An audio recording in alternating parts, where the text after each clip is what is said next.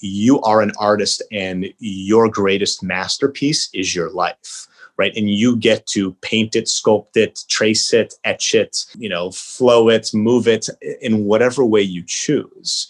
And so whatever that looks like is going to have its own unique expression to you, but know that you are the creator and curator of it. So if you can imagine, like, what does that look like? Like, if you could see a visualization of the masterpiece a la your life, what does it look like? It's almost like a lot of people do, vision boards, right? That's a great way to like kind of break year by year down and like your vision of what you would like to accomplish. It's like doing that, but like making the Sistine Chapel version of that.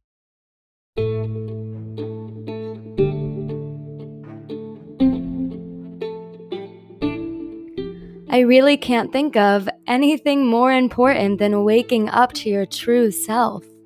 I mean, once you do that, every single thing in your life changes. It's like a whole new world opens up. I used to look at my life and think, there has got to be more. There is, and this is it. I'm Paige, and this is Spiritual 20s. Hello, everybody, and welcome to today's episode of Spiritual 20s. My name is Paige, and today's episode is one of those great back to basics, things you need to know, things that can help you today, right now, live a better life. We brought on my friend, Seve Mangrum. Seve is an expert in holistic nutrition and behavioral coaching with an emphasis on physical fitness and the mind-body connection. He is the founder of Evokai Fitness and Health, which is a company that focuses on human performance and optimization. Seve walks us through the pillars of holistic health, and we also just got to talking on stress, on how we can get stuck in feeling like life is happening to us and not for us, how we truly do have the magic and the power to create our own life and design it. And so what does that look like? How can we go about doing that? This episode is packed with inspiration and motivation and information. Though I know I won't need to convince anyone of this after listening to the episode, I highly recommend everybody check out Seve, not only on Instagram, but also check out his programs. His program, Pain to Power, is currently live on his website, evokaihealth.com. If you're feeling like the traditional diets and fitness programs are not working for you, this might just be the approach that you need. So head over to evokaihealth.com and check in with Seve on Instagram. Of course, all of that will be linked in the show notes. I also want to remind you, in the spirit of what Seve and I talk about on creating your own life, the last episode that I released was a totally free, totally complete life visioning workshop. I host these workshops for my private clients, for studios, and I decided, why not give it to you guys? It is not your traditional goal-setting, intention-setting workshop. I invite you to think outside of the box, to look at things differently, and really challenge you to dream bigger, aim higher. This is your one and only life, in case you forgot, and I desperately want you to make the most of it. So check out that last episode, and of course, if you are not connected with me on Instagram and signed up for my Sunday Shot of Soul newsletter, make sure you go ahead and do that either on my website, paigeoxley.com, or on Instagram at paige.oxley. All right, without further ado, here is my conversation with Seve Mangrum on the pillars of holistic health, stepping into your power to design the life of your dreams.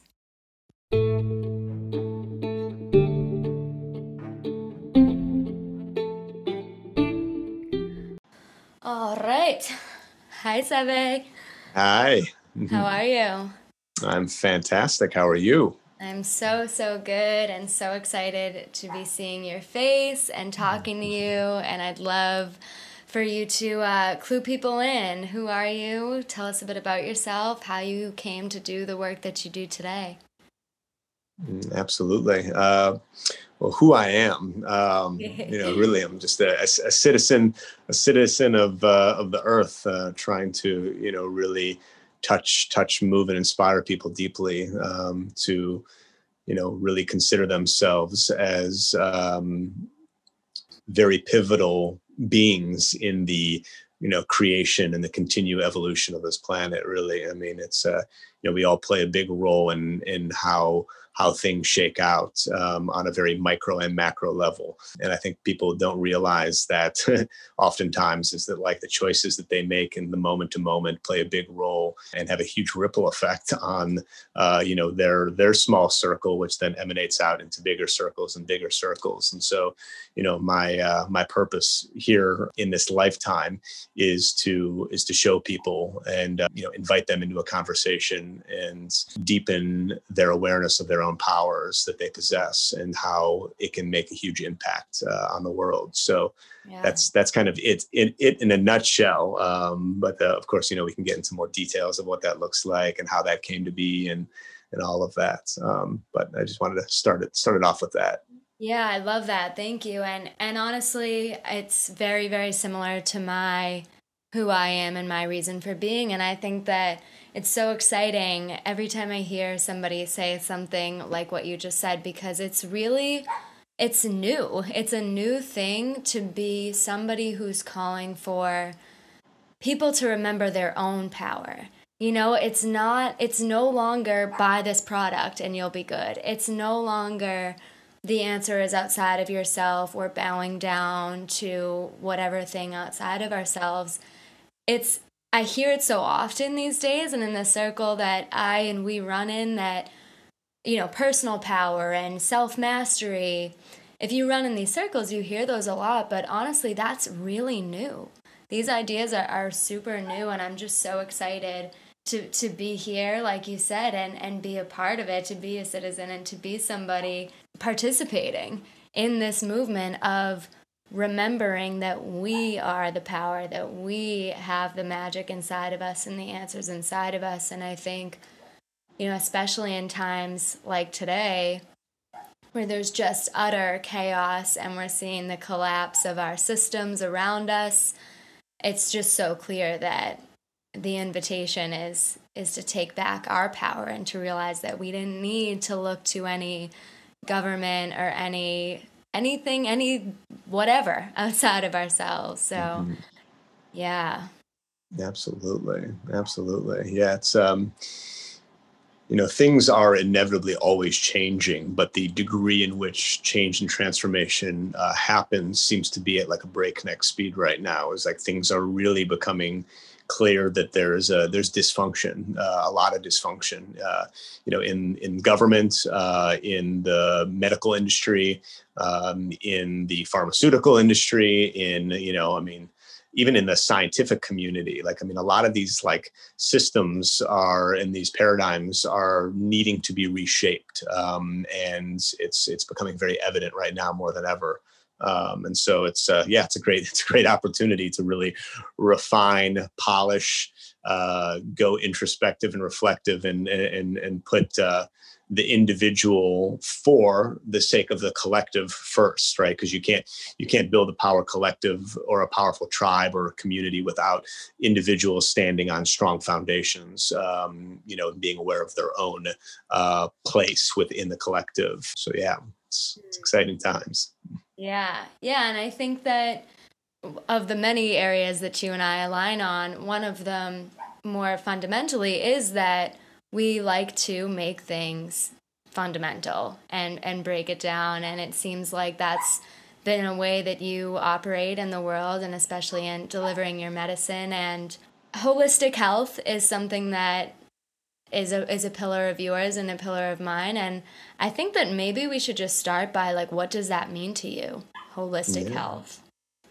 Yeah, absolutely. Holistic health to me means it's about a 360-degree approach to how you live your life, right? Is that nothing is independent of anything else. Everything depends on one another, right? It's like if you have a structure, you have to have multiple pillars beneath it to keep it up. If you just have, one pillar in the center of a top or a foundation, it's gonna move around if you try to stand on it. But if you have pillars, three or four, whatever the shape of the structure is, the foundation is, you're sturdy, right? You're grounded.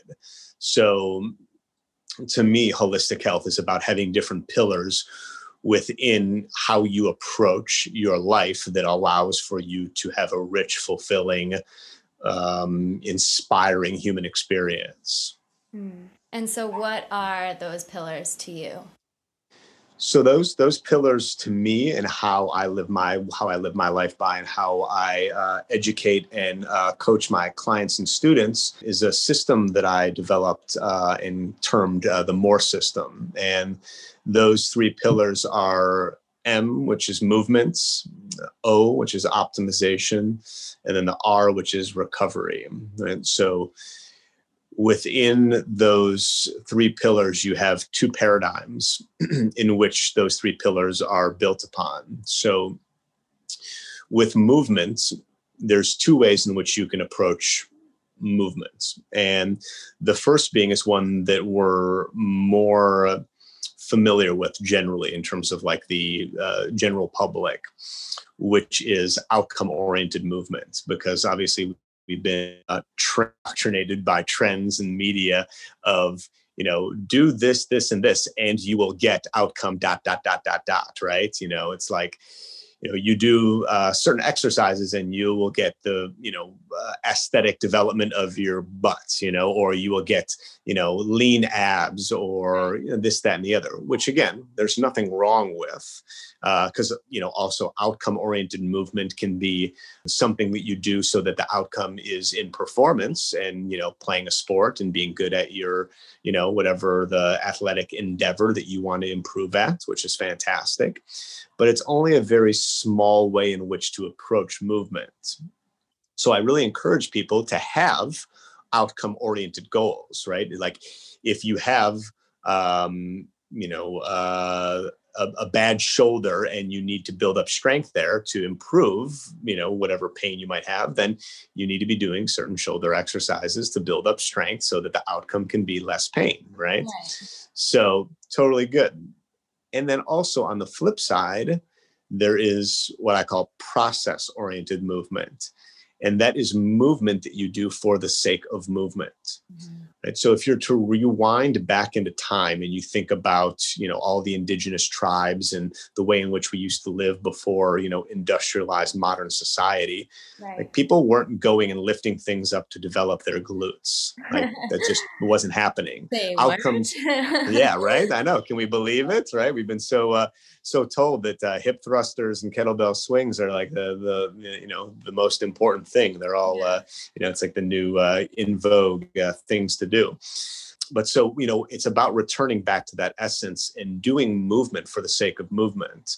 So for me, one of my biggest process-oriented movements that I do is dance.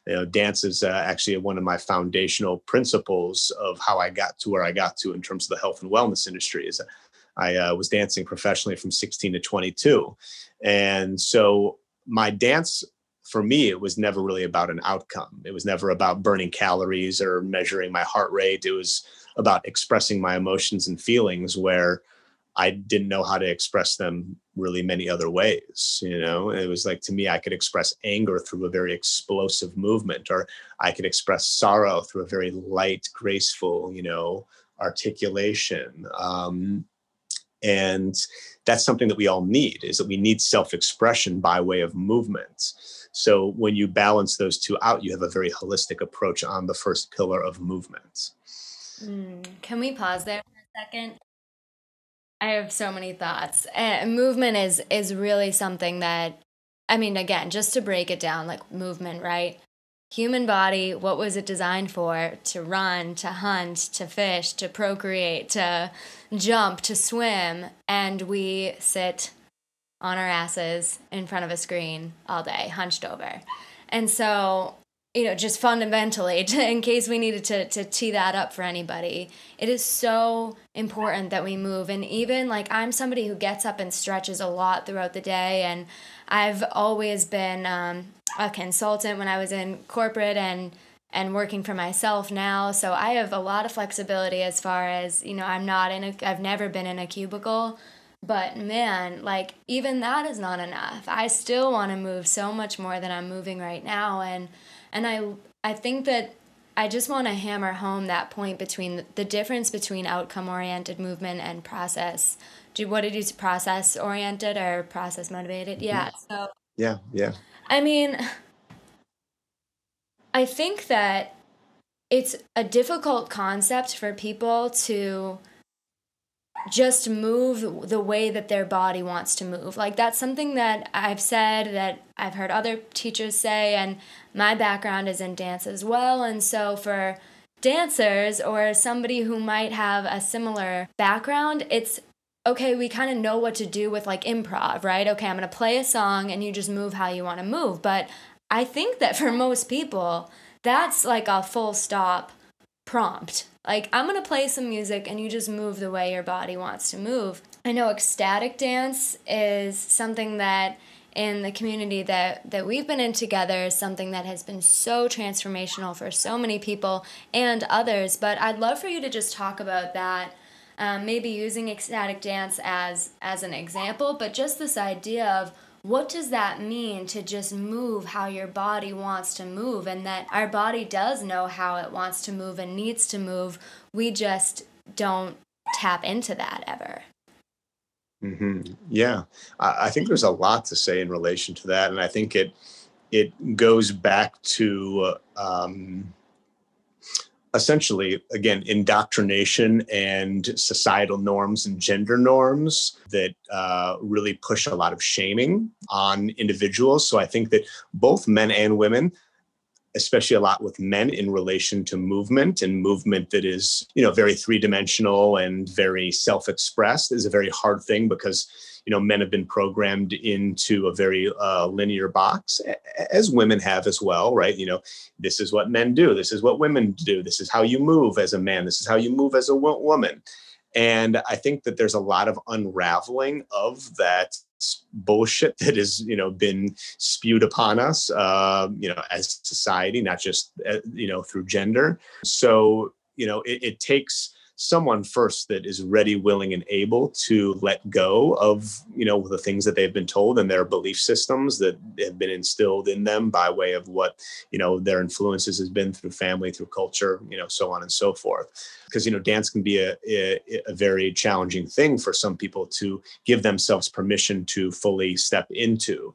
But I think ecstatic dance is a great container for that. So is things like 5 rhythms. So are things like, my work in practice as well, even though the intention is more recovery based.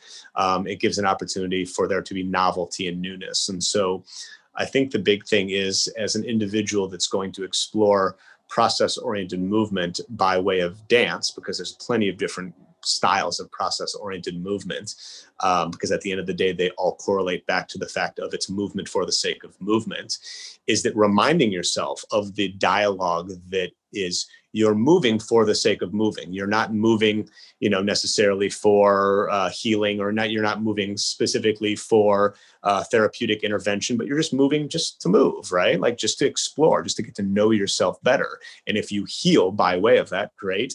If it provides you with some therapeutic revelation or spiritual connection, awesome. But really, it's just move to move, and I think it's one of the powerful things that you and I have discussed a bit, and within the container of the circles that we run in, is this idea of giving yourself permission, right? And when you grant yourself permission, or you put yourself in a space or a set and setting that is supportive of giving yourself permission, it allows for you to fall deeper into the surrender and letting go, for you to be able to express yourself freely. So yeah, that's kind of, my little bits of insight on that. Is there's some layers to getting individuals who might be, a little bit challenged at self-expressing through movement. But it's remembering that there is no outcome, there is no right or wrong, there is no good or bad, there just is. You either are moving for just moving, or you're moving for a desired outcome. And again, there's no right or wrong, but it's something that I really encourage people to explore, because, and not to go too deep on this tangent, but it's an important point to get across, is that one of the four questions that a shaman will ask someone coming to seek their counsel is, when did you stop, or when was the last time you danced? Because if you look back at indigenous cultures from everywhere in the world, from Asia to Africa to Europe to here in North America and Native American tribes, they used dance as a foundation pillar for everything, right? They danced to call in the gods to help with rain so that their crops and agriculture could grow. They danced when there was a new child born into the tribe to, bring them in and welcome them into the tribe, and to, have them, have vitality and be able to support and pull their weight with the tribe. I mean, dance was everything.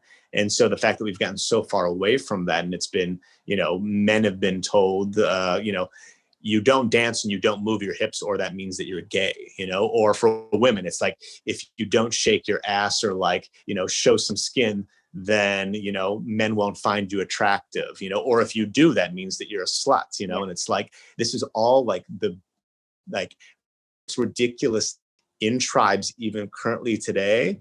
There is none of that programming. Men move their hips. If you look at, men in, Argentina, I mean, those guys are moving their hips with their, salsa and flamenco dancing like it's no one's business. Right. And those are the most manly men. Oh, yeah. And then you look at women in African cultures. I mean, they're the ones that developed twerking. It wasn't some Cardi B or some, I don't know who the hell. They were getting down and juking and grinding and twerking and doing all that stuff. And that was an empowering act. It was not a submissive act, so we have to think about these things that go back to the essence of who we are. So again, it's really about just kind of understanding the history of these things. No, thank you for that. I think it's so, so important to do that. And I love how you said being ready, willing, and able, and giving yourself permission / really those are the same things, right? Just deciding to do it is really the main thing. And I loved how you said about what our beliefs are around what it means if a man is moving in a certain way and why we can, and the labels that we put on that. And I wanted to speak to that, just again to hammer home what you already touched on, which is that it's not about what it looks like. So I know for me, especially growing up a dancer, it's really hard for me to dance and to move my body in a way that I'm not thinking about what it looks like. Sure. And especially for women, like looking sexy, right? Like I feel a lot of pressure anytime I'm dancing and moving my body, whether I'm completely alone or not. It's just so deeply embedded that there is this thought about what do I look like. And that's just something that when we allow ourselves doing whatever, do you watch Friends?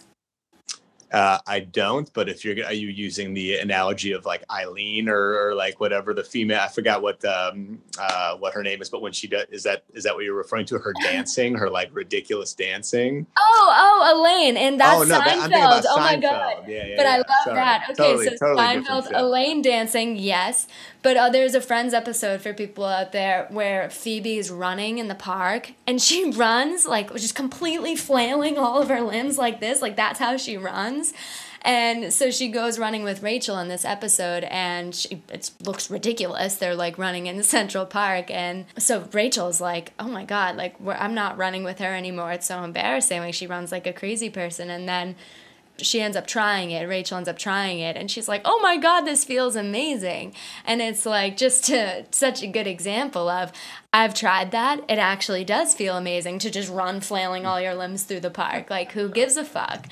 And so, yeah, I think that we murdered the movement point, but it's something that I'm so passionate about, and I'm so grateful that we can be talking about it, because like you said, it's not even just that like yes, it's good for your health. It's our core nature. And we've departed from it in such a serious way. And so I'm so just happy to be bringing it back and to be shedding some light on that. Yeah, absolutely. And also just kind of last little point before I move on to the second pillar, and that is, you think about movement and the ways in which the body can move. Is that there's, again, three is the big theme here. There's three planes of motion in which the body can move through. There's the linear, which is forward and backwards. There's the lateral, or they call the frontal, which is side to side. And then there's the transverse, which is rotational, right? And the thing is that we don't move our bodies that way generally, even when it comes to our outcome oriented movement, right? Squats, very linear, push-ups, very linear, right? Lunges, very linear. But it's like, what if we were to take movement and explore three dimensions and reach across the body as we twisted our arm and twisted and turned our neck, right? It's like it gives you this exploration, like you become your own adventurer of your body and seeing what your body is capable of. And when you also do that, is it builds up all different lines stress in the body, which help make you become more durable and stable and strong through odd positions or unfamiliar positions. So not only does it allow for you to, get outcomes that might be sports specific or aesthetic, but it also helps you with your longevity by way of strengthening your joints and your tissue.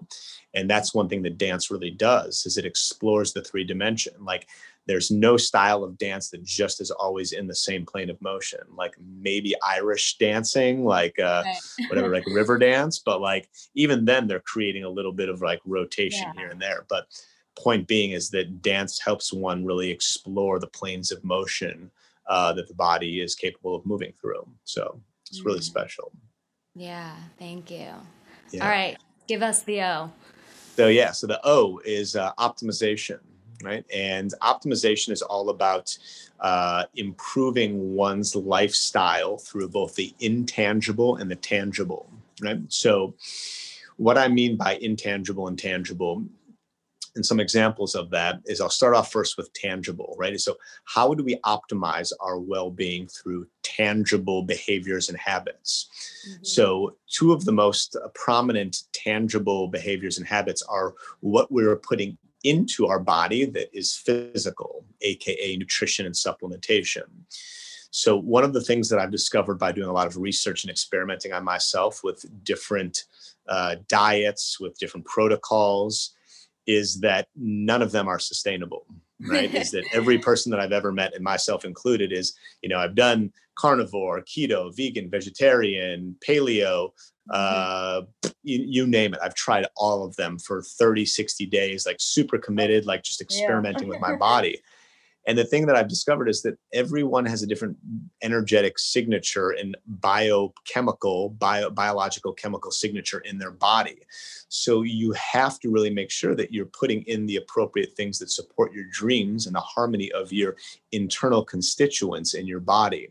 So whereas chicken might work for someone and really help them, with, their protein and, they assimilate it really well, it might be poison for someone else. Right. So you really have to go and explore certain ingredients and, produce and products and things of that nature that are right for you and your individual makeup. And then with that too, is that you have to then find the supplementation that also fills the gaps that might be in the diet or in your approach to eating that are not there based upon the foods that you're eating. Right. So those would be really like two clear, tangible ways of optimizing your human experience, because certain foods and certain supplements will provide you with, better joint health, right? Certain foods and certain supplements will help you with your cognition and your ability to recall certain words. Certain foods will help you develop muscle where maybe you have a weakness in the body and there needs to be, a protein synthesis that occurs, and then you develop, strength in that area. So that would be a example of tangible implementations of the optimization pillar. Then you flip it and we think about intangible, right? So things that are not as physical, it's more things that are brought into the body through the senses. So thinking about something like, for example, the sense of smell, right? Your olfactory system. So one of those examples is that we're thinking about what things are affirming, right? Or reaffirming our dreams of having optimal health. We have to think about, okay, well, what is it that I'm absorbing through my olfactory system? So one of those things that I really advise all my clients do is to get really high quality medical grade essential oils, right? Because certain essential oils will provide certain responses, right? If you have issues with sleep, having chamomile or lavender oil will really help with you downregulate your nervous system so you become more relaxed so you can sleep better, right? Smelling things like rosemary and cinnamon, right, can really help facilitate a cognition boost so that you can be more effective with work or with enunciation or speaking and things of this nature. Right? Whereas on the flip side, right, if you say, for example, you've got food that is set out on the countertop that has been overly cooked, and you just bring smell apartment, that's not going to really be supportive of you. You're absorbing those fumes or that smell in through your olfactory system, and that's going to provide you with either disharmonious feelings or emotions or things of that nature, because again, everything is interconnected, right? You might have an alley that's back behind you, and there's always garbage being dumped out there, and so you're constantly smelling garbage. That's not going to be very uplifting and fulfilling for you, right? And that's just one sense. That's just the sense of smell, right? Then we think about also too is, what are we listening to? So for example, if we're listening to music that is like very hard and angry and intense, and we're trying to bring ourselves to a relaxed state, that's not really dream affirmative, right? But we might be listening to something that is very motivating. It might be a podcast that we're listening to that gets us excited about something or motivates us to do something. Or we might be listening to music that is at a slower BPM, and that might be down regulating us in preparation for getting to bed, right? So there's different ways that sound frequencies can either support and reaffirm our dreams, or sound or noise can actually be a detriment, right? We could be listening to certain conversations or dialogues that are very venomous or very like angry or very, on the attack. And that can provide us with a lot of disharmonious feelings. So again, that's how the sense of sound. And then, again, we can go and talk about the sense of taste and the things that we absorb through our mouth, the sense of sight, right? What's the content and media that we're looking at? If we're visually always looking at people that are in the same line of work as us, and they have a bigger following or something like that, and visually we see that, and then that sets off a certain thought pattern in the brain of comparison. I'm not good enough. I'm not further along than I should be. That's not really supportive, right? But if we're looking and viewing certain things that touch our hearts, that inspire us, that get us excited, right, then those things are going to be affirmative of our dreams. So those are all intangible behaviors and habits and examples of optimization. Yeah.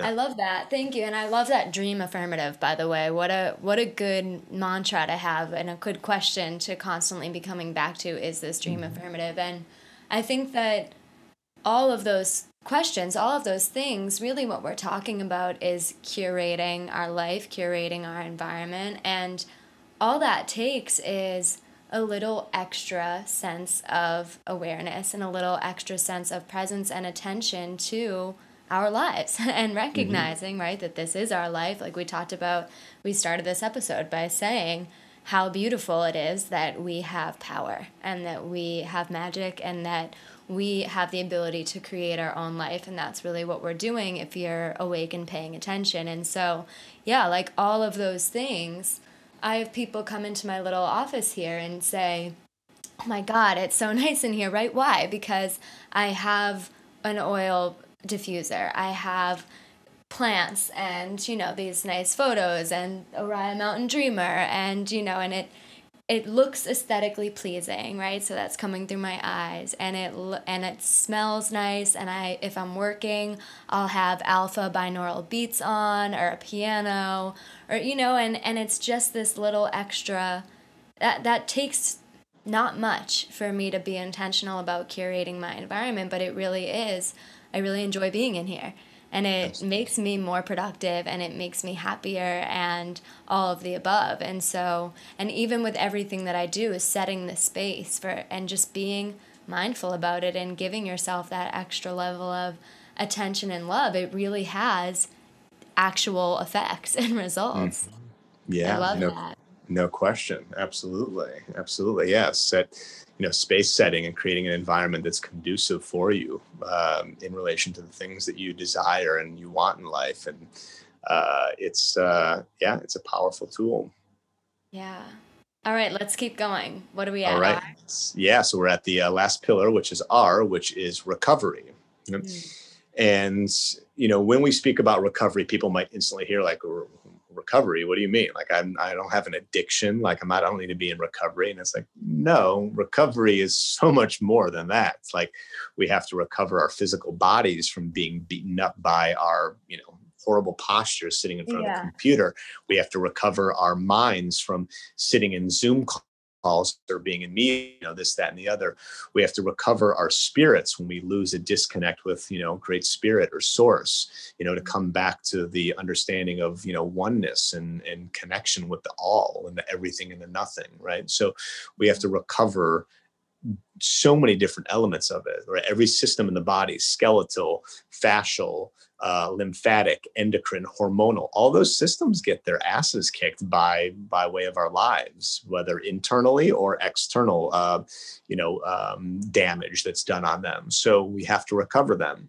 And there's two, again, right, as we have our theme, right, there's two forms of movement, two realms of movement, two realms of optimization, and then two realms of recovery. And the realms of recovery are active and passive recovery. So active is when you're doing the recovery to yourself, and then passive is when it's being done to you. Mm-hmm. So my favorite example of an active recovery practice is this movement-based stress relief practice, Workin, that I've developed over the last 2 years, which we could do a whole hour podcast just on that. So I'm going to try to keep it kind of short and sweet. And I always like to acknowledge my two mentors that inspired the language of Workin around it, Paul Chek and Michelle Dalcourt, who really talked about the idea of working in to help our bodies recover from the wear and tear that we put on it from working out, right? So I basically took working in and made it a little bit more of that like Chicago flair. And so I WRKEN, so it's got a little of that like lingo to it. So the whole idea with that practice is the intertwining of movement, but movement that is therapeutic and subtle and graceful. Breath, right? Because breath can be a huge catalyst for recovering our nervous system. So it's a very controlled, slow inhale through the nose, light, effortless exhale through the mouth. And that breath is synchronized with each of the movements. And then the third element of Workin is connection. So connecting to your external environment. So it could be the sand beneath your feet if you're outside. It could be, sun on your skin. It could be the feeling of a breeze blowing through your apartment if you're home doing the practice, and then connecting with the internal framework. So what are the emotions and feelings that you're currently experiencing, and being able to allow them to be felt fully. So really having a truly felt experience, right? It's not an outcome experience, but really just a felt experience with no pressure, no force, just feel. So that's a great form of active recovery because you're actively moving your body while you're actively breathing and while you're being aware of your feelings and emotions and external environment. Another form of active recovery would be foam rolling, right? Hydrating the fascia by way of getting on a roller or a ball and moving tissue around. Another form of active recovery would be tapping, right? So it's part of a Qigong practice. We're basically working up the different meridians and different channels to help hydrate and to create circulation to the governing organs of the body. So another really great active recovery strategy. Mm-hmm. Then when we flip the script and we think about passive recovery, the most well-known form of passive recovery is something that we all do every single night, and that is sleep, right? But most people sleep horribly, right? Or they don't get a optimal night's sleep. So thinking about different strategies and behaviors to support your sleep and getting into those deep REM cycles, right? Where a lot of that recovery is happening. Because while you're sleeping, you're essentially recovering your brain, you're recovering your body, you're recovering your nervous system, right? All those things that are needed to really be a, well-functioned, highly finely tuned machine. Right. So sleep is a form of passive recovery. And then if we flip the script and we think about recovery of the spiritual and mental and emotional body, we think about things that are a little more esoteric or taboo, like plant medicine work, right? Because essentially the medicine's doing the work on you. You're not doing shit, right? Ayahuasca is doing its number on you, right? Peyote is doing its number on you. Bufo is doing its number on you. And it's helping you recover your connection with your essence. And your essence is the essence of God, right? Because we are God, each one and every one of us, right? We are made in the image of God, and therefore we are God. So it helps you reconnect and recover that part of your connection to the one, the all, the everything, right? The alpha, the omega, the beginning, the ending. So that would be another form of passive recovery. Right. So again, right, you can look at it in so many different ways, and I can give more and more examples, right? But just for the sake of time, that is the R, right? The two active and passive, right, paradigms and realms of recovery. And so to bring things full circle, right? So you're going to think about a triangle, right? You've got your movement pillar, you've got your optimization, you've got your recovery. When you implement those three pillars, you're left with the thing that every human being wants more of, and that's energy. Because you no longer have the thing that is chronically kicking our asses, and that is stress, right? Stress is the number one killer, because you don't have pain unless you have stress, right? Because stress is the acute version of pain. That's the way I like to express it. I mean, other people might say, within this certain framework, this is exactly how things work in the stress pain response. It's like, no, there's always so many different ways to look at it. So when the body is stressed out and it's not taken care of, it creates pain. And over time, that pain turns into a continuous trauma that continues to loop over that pattern over and over again.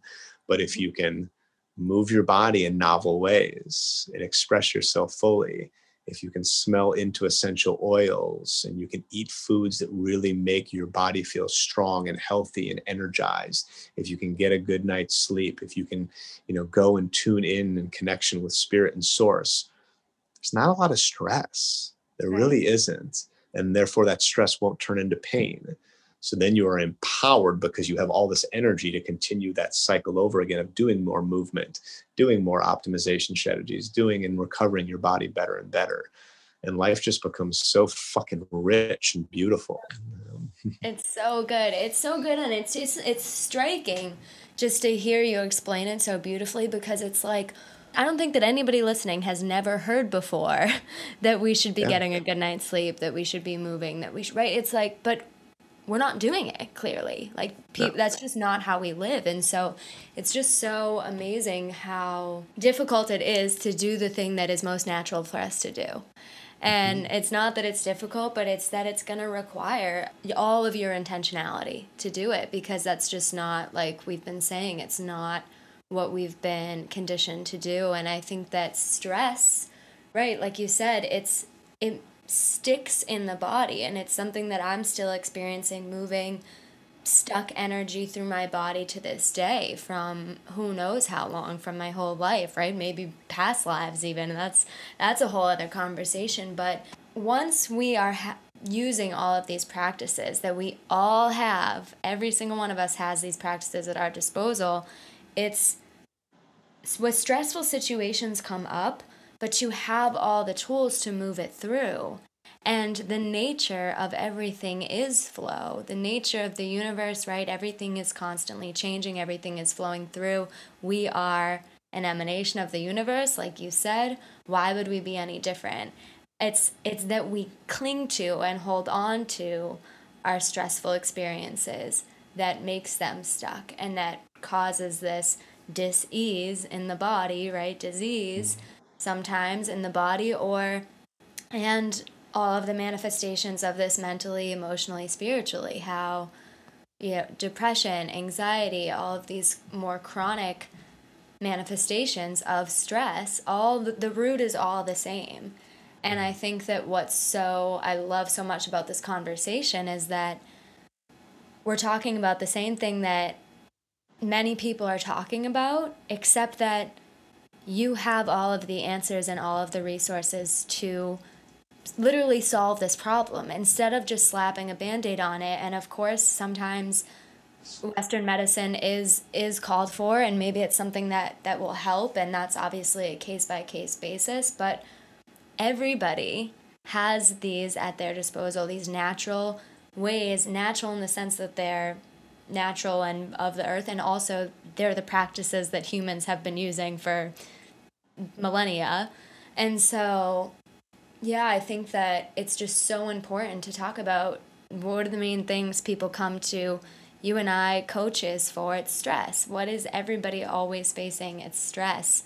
And the answer is these things that you've described, this holistic approach. I really truly believe that. And I think that, yeah, you had a post the other day that I really loved, at talking about how we are all artists. And as somebody who would identify as an artist, I love this sentence because it's so true that of all of the artistic talents, whatever abilities that I have, I'm a singer, I'm a dancer, I'm a musician, I'm a writer, I'm a songwriter, right? Like all of these, I'm an artsy gal. I believe that the number one reason that I'm an artist is because I truly am creating my life. And I would just love to hear your kind of riff on that, because I was just so excited when I saw that post. And I really think that it's something that if we can nail anything home for people, I want it to be this, that we are creating our own life. And you just gave us so many amazing tools to do that in the best way possible. Yeah, yeah, absolutely. I think that, the thing that I was thinking about in writing that was an invitation to individuals to reconsider the way in which they view themselves and the way in which they view their life. Because a lot of people I find or notice that they almost become at the effect of their life. Like it's like life is like just coming at them and they're like, oh, like they're like just trying to like block and like move around it. And it's like this thing that's happening to them, right? I mean, this phrase has been so like, played out by every single person, but it really resonates. There's a reason why so many people use it, but it's like, if you can witness things as happening for you instead of to you, then the paradigm starts to really shift.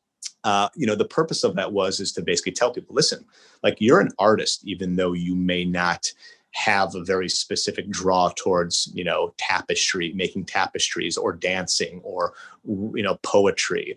Like you are an artist and your greatest masterpiece is your life. Right. And you get to paint it, sculpt it, trace it, etch it, flow it, move it in whatever way you choose. And so whatever that looks like is going to have its own unique expression to you, but know that you are the creator and curator of it. So, if you can imagine, like, what does that look like? Like, like, if you could see a visualization of the masterpiece a la your life, what does it look like? It's almost like a lot of people do, vision boards, right? That's a great way to like kind of break year by year down and like your vision of what you would like to accomplish. It's like doing that, but like making the Sistine Chapel version of that, where it's like you see like your entire life from like the moment you die, and it's like reverse engineered, and like all the places that you visited, the kind of relationships that you've had, the behaviors, characteristics, ways of being, personality traits that you admire, that you embody, the big bold moves that you've made in your life, the requests that you've made of people, the different career paths and the things that you've sharpened your sword at and become maybe a master at one thing with, but then also you've developed certain skills in other areas. And it's like, that's a beautiful picture. Can you imagine all those things, like what that would look like? And so really it's just showing people that, hey, listen, this thing that we call life, like grab it and like use it and create beautiful colors with it, and, that might mean actually drawing and creating a masterpiece, like a tangible masterpiece of what your life would like to look like. It might just be, two or three colors that you love, and it can be different, shapes and dots, and those dots might correlate to, travel, and the triangles that you draw might correlate to personality traits. Like, it doesn't matter what it looks like. The beautiful thing is you get to express it however you choose. Mm-hmm. So really, that's kind of the driving point behind that post, is like letting people know that, it's up to you, and to make it your own. And there's no right way to do it. There's no wrong way to do it. There's no color that you have to use. There's no palette or stencil or tool that is necessary for it to look the way in which you think that it should. It's completely up to you. Oh, I love that. Thank you. And what's coming to me now too, to add to that, is, and you can also rip it off and start a new sheet whenever you want to. That's a big one that people don't give ourselves permission to do, but you absolutely do have permission to just hit erase, delete, and start over anytime. Absolutely. I could talk to you all day, but I know we have to wrap up for now. But tell us where we can find you. Yeah. So, obviously a great place is on Instagram, which is at Seve, Seve Mangrum, Mangrum. And I put a lot of things out there through Instagram. And then my website is Evoki Health, Evoki Health, HEALTH.com. And basically through those two resources, you can find out about my 90-day holistic health coaching program called Pain to Power, very, symbolically enough. Yeah. And that's just a beautiful program where I basically guide people through the Moore system and teach them all of these different behaviors and habits along a 90-day journey. And then in spring, end of spring, summer 2021, I'll be releasing the digital program of Workin'. So that's coming soon. But in the meantime, I host Zoom digital workshops with that, and then also do ones live here in Venice, California, on the west side of LA, for those that are in this part of the country. Yay. Oh man, we'll have all that linked in the show notes, and I'm so excited. Maybe we'll have to have you on again to talk about Workin' when we get closer to that, because absolutely, there's so much more to say, of course, on this. But thank you. This has been so awesome. So much medicine in this conversation.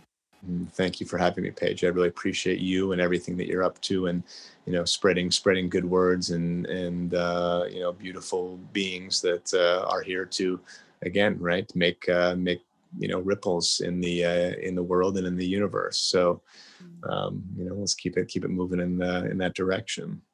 Yeah, hell yeah.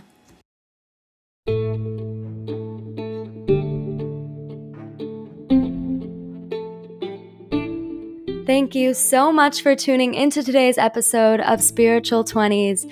My name is Paige, and I am so grateful to play even the smallest role in your journey to living a more authentic, more aligned, more wild and free life. Don't forget to hit that subscribe button, and I'll see you next time.